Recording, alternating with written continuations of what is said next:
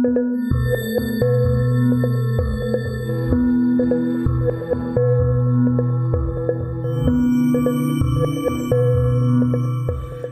back to the History of South Africa podcast with me, your host, Des Latham. This is episode 123. I want to thank the folks at East Coast Radio, first up Diane and DW in particular, for promoting the podcast with listeners to that station. I'm honored to have cracked the nod and been selected to be part of their ECR podcast platform.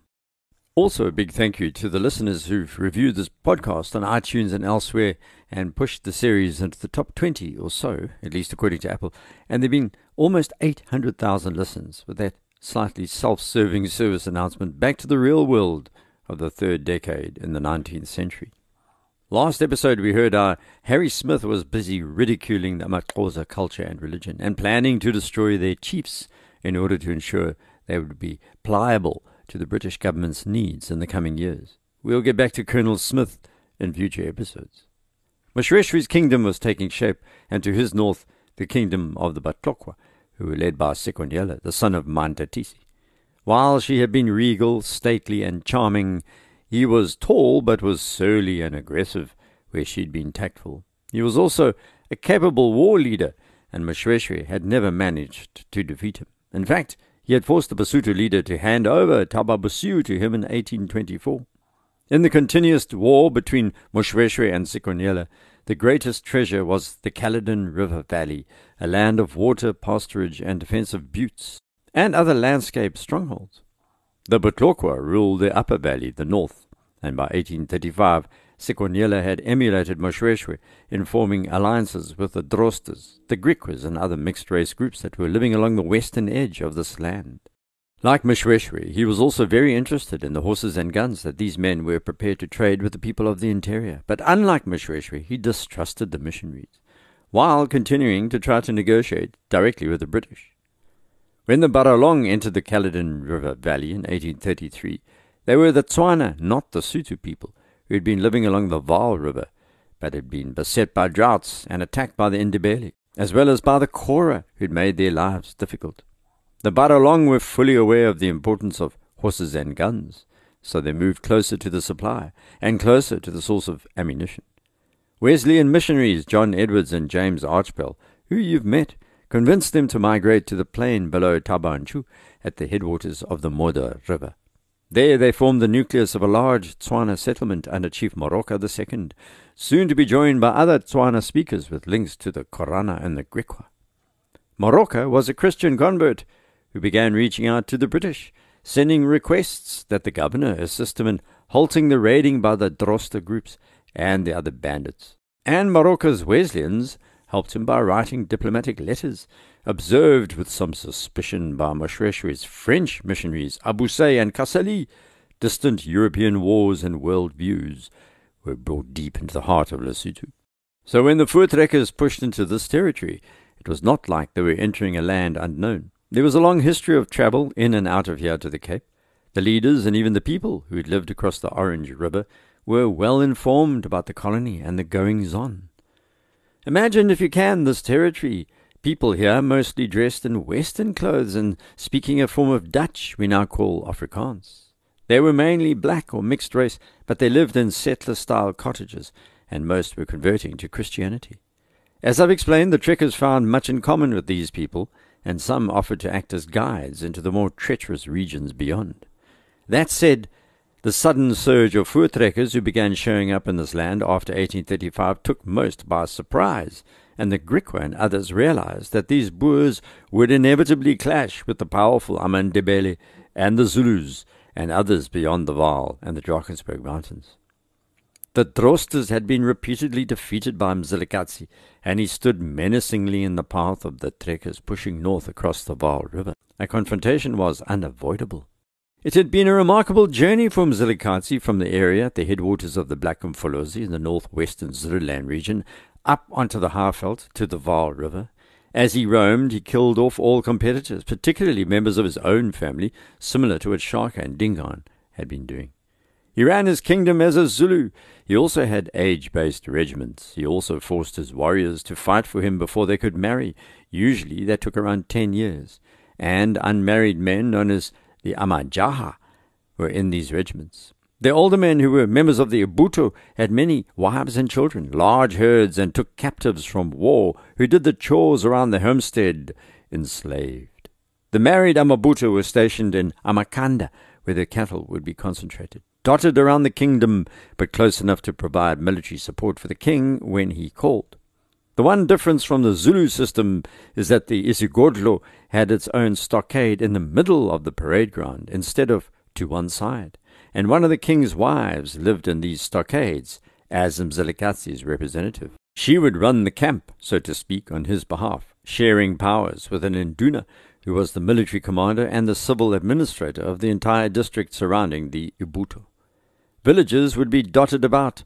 All the headmen of these villages would report to the Induna, who then report with one of Mzilikazi's wives to the king.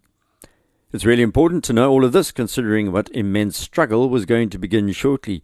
Each of these Ubuntu settlements was facing outwards, facing possible threats from the outside. These garrisons guarded the villages, but many villages were days away, growing smaller in number as they became more isolated, where some of the cattle posts were also based. They were the eyes and the ears of the king, notifying him through the Indunas of unwanted arrivals. They would rely on visitations by the warriors, these Amabutu, who would head off on raiding expeditions beyond Mzilikazi's territory and pass through these outlying frontier villages as they went. The Ndebele warriors were similar to the Zulu, armed and dressed in almost the same way, donning a penis sheath below their kilts, their bare shoes long at the back, shorter at the front, a covering of tails from different animals. Cow tails were tied above their elbows and below their knees. They wore various types of headdress, feathers, or a pom-pom made of a bunch of feathers of ostrich, guinea fowl, and even crow. These were stitched into a net and layered with additional feathers and placed on the head. The officers sported blue crane feathers or white feathers from larger birds on the felt. They had a specific marching dress code versus their ceremonial dress. During the raiding, they'd remove their large capes of cow tails and ostrich features from their shoulders to facilitate the movement. The main defense was a shield similar in size to the Zulu, or the Ndwandwe, or the Mtetwa.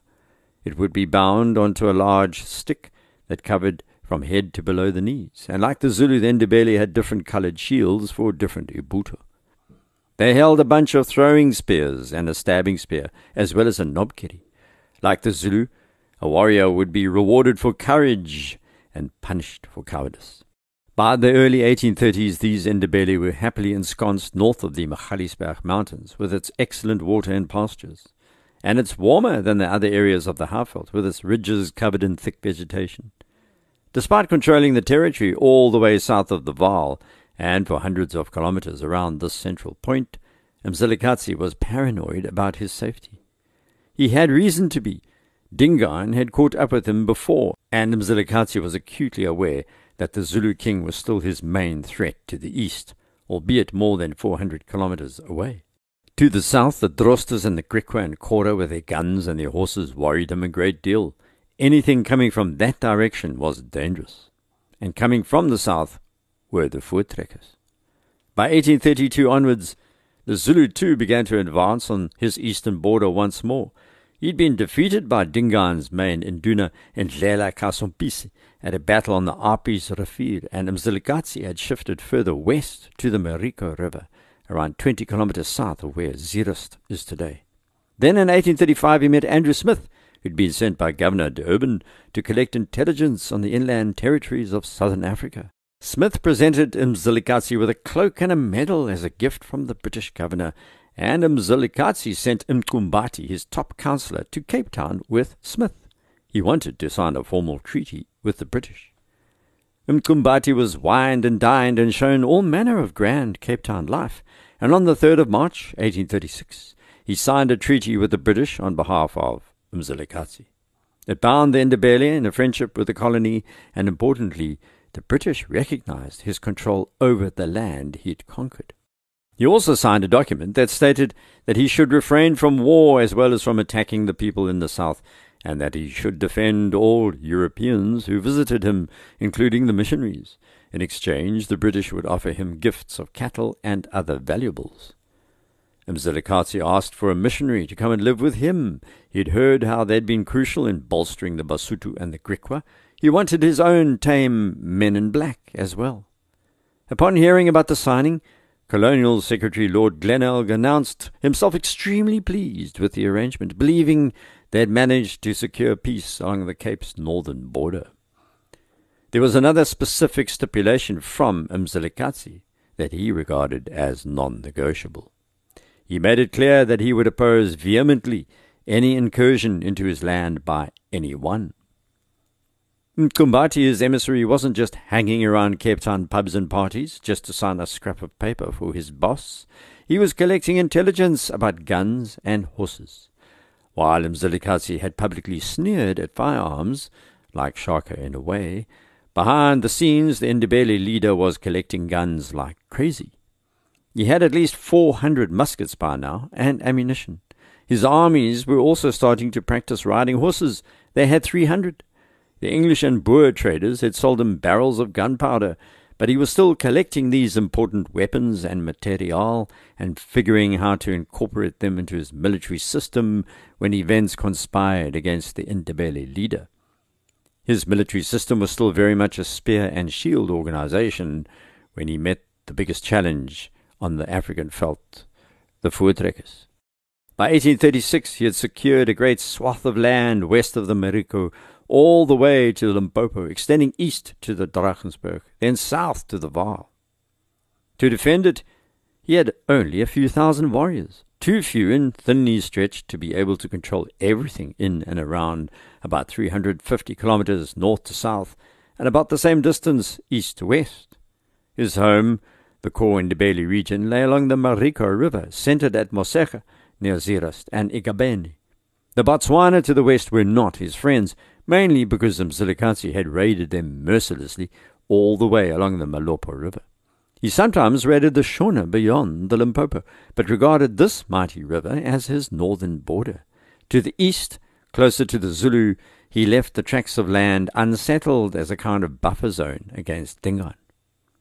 Smith estimated that Mzilikazi could call on around 2,000 warriors, far fewer than other traders had believed. They suggested it was 50,000. As the Voortrekkers were to find out, he could actually call on an army of at least 4,000. The biggest threat remained the Drosters and the Drosters. They had raided him 3 times and were the closest to his southern reaches. His diplomacy was specifically aimed at preventing others like the Drosters herding and heading into his land from the Cape, and here he completely underestimated the Voortrekkers. They looked like the Drosters, but they were not. They conformed to no treaty either, which is not what Mzilikazi had expected. Leading the most significant of these trek parties was Andries Hendrik Potgieter, who was a farmer from the Cradock District who departed from his beloved Klein Karoo in December 1835. There were 49 armed men and teenage boys over 16 in these 50 wagons, and he was joined by Sarel Cilliers, as he became known, who lived near Colesberg. He had 25 adult men in his group, including, as I mentioned, a 10-year-old Paul Kruger. We need to take a much closer look at Potgieter and Cilliers. These 2 men are almost myths in the annals of Afrikaner history, and what they were about to face, no European traveller into the interior of southern Africa had faced before. A full-blown war against a military society like the Ndebele. Potgieter had left the Cradock District with his 80-year-old father. They were really moving their entire culture and life away from the English. Sarel Cilliers was imbued with an extremely fervent religious attitude. When he was 10 years old, he said he'd experienced a personal encounter with God which focused his mind, and he began converting all his friends and his children to his form of Christianity. Before then, his family were trekboers who were religious, but Cilliers took his proselytizing to a new level. It was key people like Cilliers who cemented the biblical aspect of the great trek into the culture of the movement.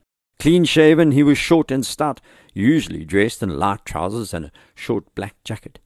He had long sideburns and fair hair that he combed forward. A man of God, he walked everywhere with his Bible in his hand. Everyone who met him said he was pious and gentle and would preach for hours to anyone who would listen, praying that the Lord would lead the Voortrekkers to a better land. His family origin story is that they were French Huguenots. They had experienced the worst forms of religious persecution by the French Catholics, and his family had fled to the Cape with the first group in the late 17th century, the 1690s, and settled near Graaf Reinet eventually. By 1835, Cilliers was living in the Cradock District of Colesberg, the furthest reaches of the Cape, almost beyond the control of the British. He had been part of an earlier expedition that travelled to the area north of the Vet Rivier, between the Vals and Sand rivers, which were empty of people. He had returned home and set up a petition, eventually signed by 72 trekkers, asking the governor for permission to take this land, but the governor had refused. Then the British slave compensation payment he had supposed to receive was slashed. If you've listened to the series, you would have heard how the British reduced payments and the Dutch farmers were outraged. Instead of receiving 2,888 Rix for his slaves when they were freed, Cilliers was paid 500 Rix in goods, not even in cash. So he was one of the leaders pushed away from the Cape, seeking independence and joining Potgieter. This group had over 70 wagons. More than 200 people were now rolling across the veld, along with thousands of head of livestock, a rather cumbersome caravan. The sheep and the cattle chewed the grass and veld down to the roots, leaving a trail that looked like a swarm of locusts had descended, devouring everything in its way.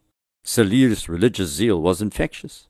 These Voortrekkers had to believe in something grander than the idea of merely heading out for their own personal gain. He told them they were enlisting in a crusade of righteousness. He had a huge impact on the others, all devout Christians. Back home in the Cape, their predikants or their ministers had actually tried to dissuade them from leaving, warning that they'd be moving further and further away from civilization. The isolation could cause them to lose their God-fearing ways. The opposite was going to take place.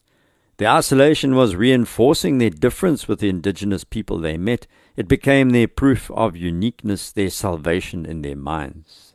They could never mix with the locals because it would threaten their very core and threaten their special relationship with God.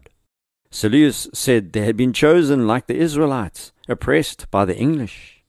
Potgieter and Cilliers and the Voortrekkers were creating an origin story, and like all origin stories, they are viscerally felt by believers. The chapters of the Bible preferred by Cilliers were the Old Testament chapters. As theologian C.S. Meyer notes, the Bible is a collection of violent books, and the Old Testament is particularly violent. I mean, God asks Abraham to sacrifice his only son, and Abraham sets out to do just that, as if a command is what you'd expect from a deity.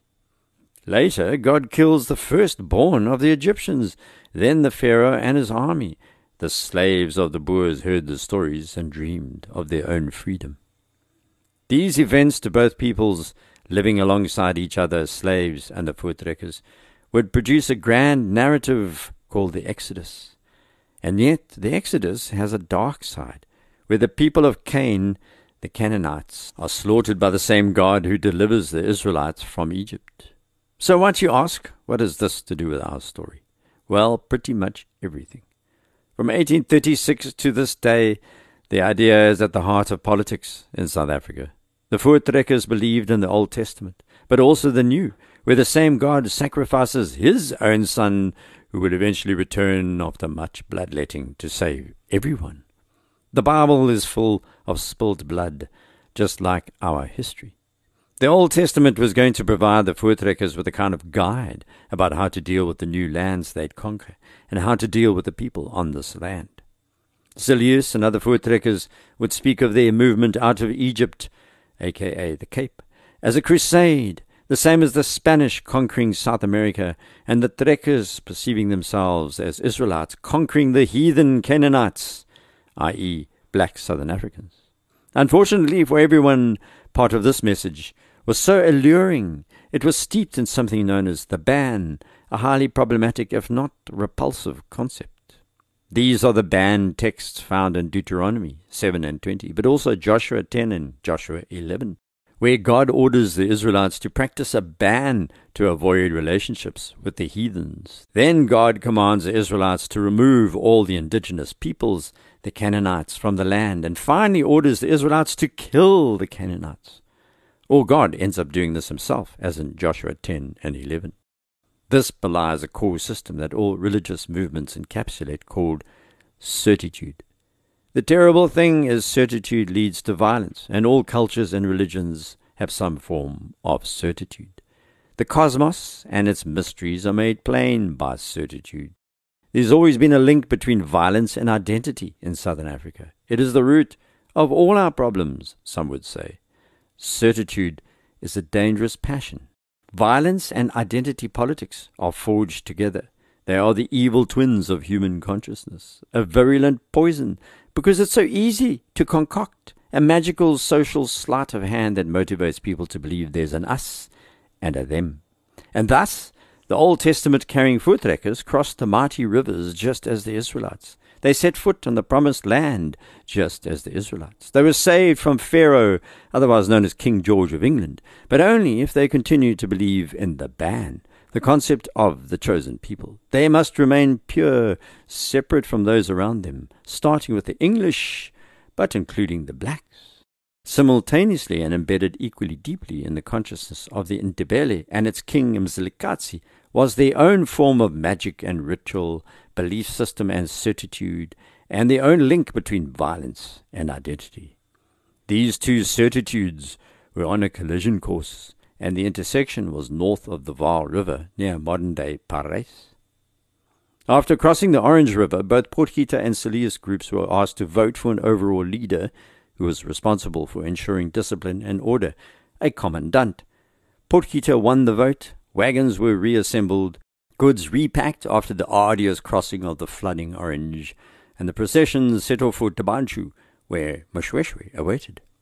The peak could be seen for a great distance. The tip was white, but it wasn't snow. It was vulture guano, tons of the stuff, along with vast quantities of dusty droppings which had accumulated over hundreds of years and turned white over time. The Voortrekkers remained at Tabanchu for a few weeks, and while there serviced their wagons, and they hunted, making biltong in preparation for the next phase of their trek into the hinterland. To the east, the Zulu under Dingane were threatening Mzilikazi's power, and he had drawn back the homesteads from the area just across the Vaal River, from where Standerton through to Parys are today. He kept his men posted there with express orders to destroy any invaders, which was very bad news for the Voortrekkers. It's not like they didn't know about all of this. Sekhonyela of the BaTlokwa and Morocco of the Baralong warned them not to cross the Vaal from the east, that they should enter Mzilikazi's territory only from the west, from Kuruman. They weren't utterly careless. They decided to form themselves into a single powerful military organization, one of the reasons why the vote to place Potgieter in charge was so crucial. They were going to draw on their long experience of commandos in the Cape and set up their structures along the same lines. The 65 men who were able to bear arms in the two parties nominated Potgieter as their commander. It was a kind of inevitability because Potgieter's party had the most men, but it was the right choice. The stern-faced Andries Potgieter was born in the Cape in 1792.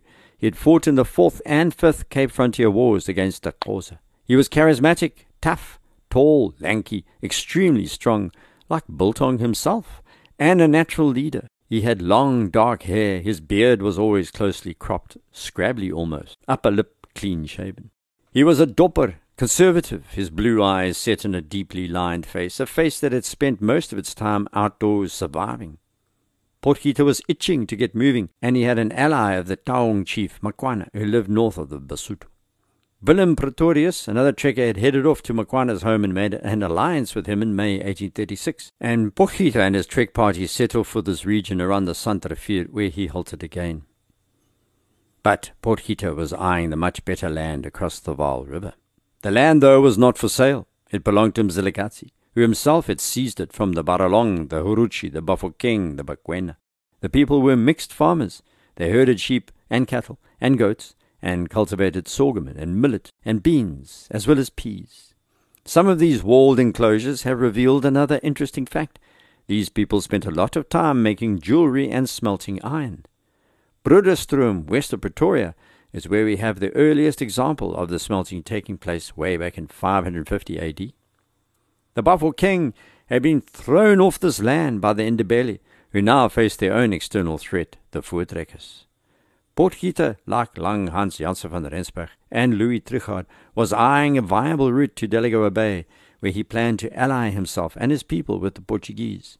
Coffee, tea, sugar, and other groceries, as well as weapons and gunpowder and lead, could be bought from that port.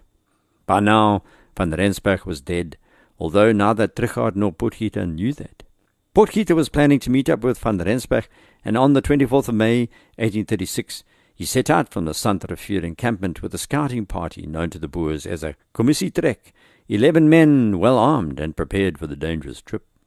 He gathered his folk before him and explained what was at stake, warning those who remained behind not to venture north across the Vaal River, because this would draw the attention of the Ndebele and they would be attacked. Potgieter's party included his 2 ICs, Sarel Cilliers, and they set off in 2 wagons. Along the way, Potgieter had other plans. He was going to look for the best spots along the Vaal River where the Voortrekkers could build permanent settlements. He hoped to meet Trichardt and then join van Rensburg. By June, Potgieter had met up with Trichardt and the Soutpansberg, but he searched in vain for van Rensburg, heading northeast across the Limpopo River as he went. His men moved quickly, and as a frontiersman he was one of the best and the smartest. He figured out within a month that there was no easy route to Delagoa Bay, and was deterred by the vast distances and the deadly tsetse fly that killed people and livestock. Little did Potgieter and Cilliers know that just a few days after they had left on their mission to Delagoa Bay, some of the trekkers near the Santrifuur had ignored his warnings and crossed the Vaal River to its northern bank. And Mzilikazi was alerted to this danger. He acted immediately. What happened is for episode 124. Please rate the podcast on iTunes if you have the inclination. It helps increase the visibility of the series. Don't forget, head off to the website desmondlatham.blog if you want to contact me, or through Twitter @DesLatham. Until next, totsiens.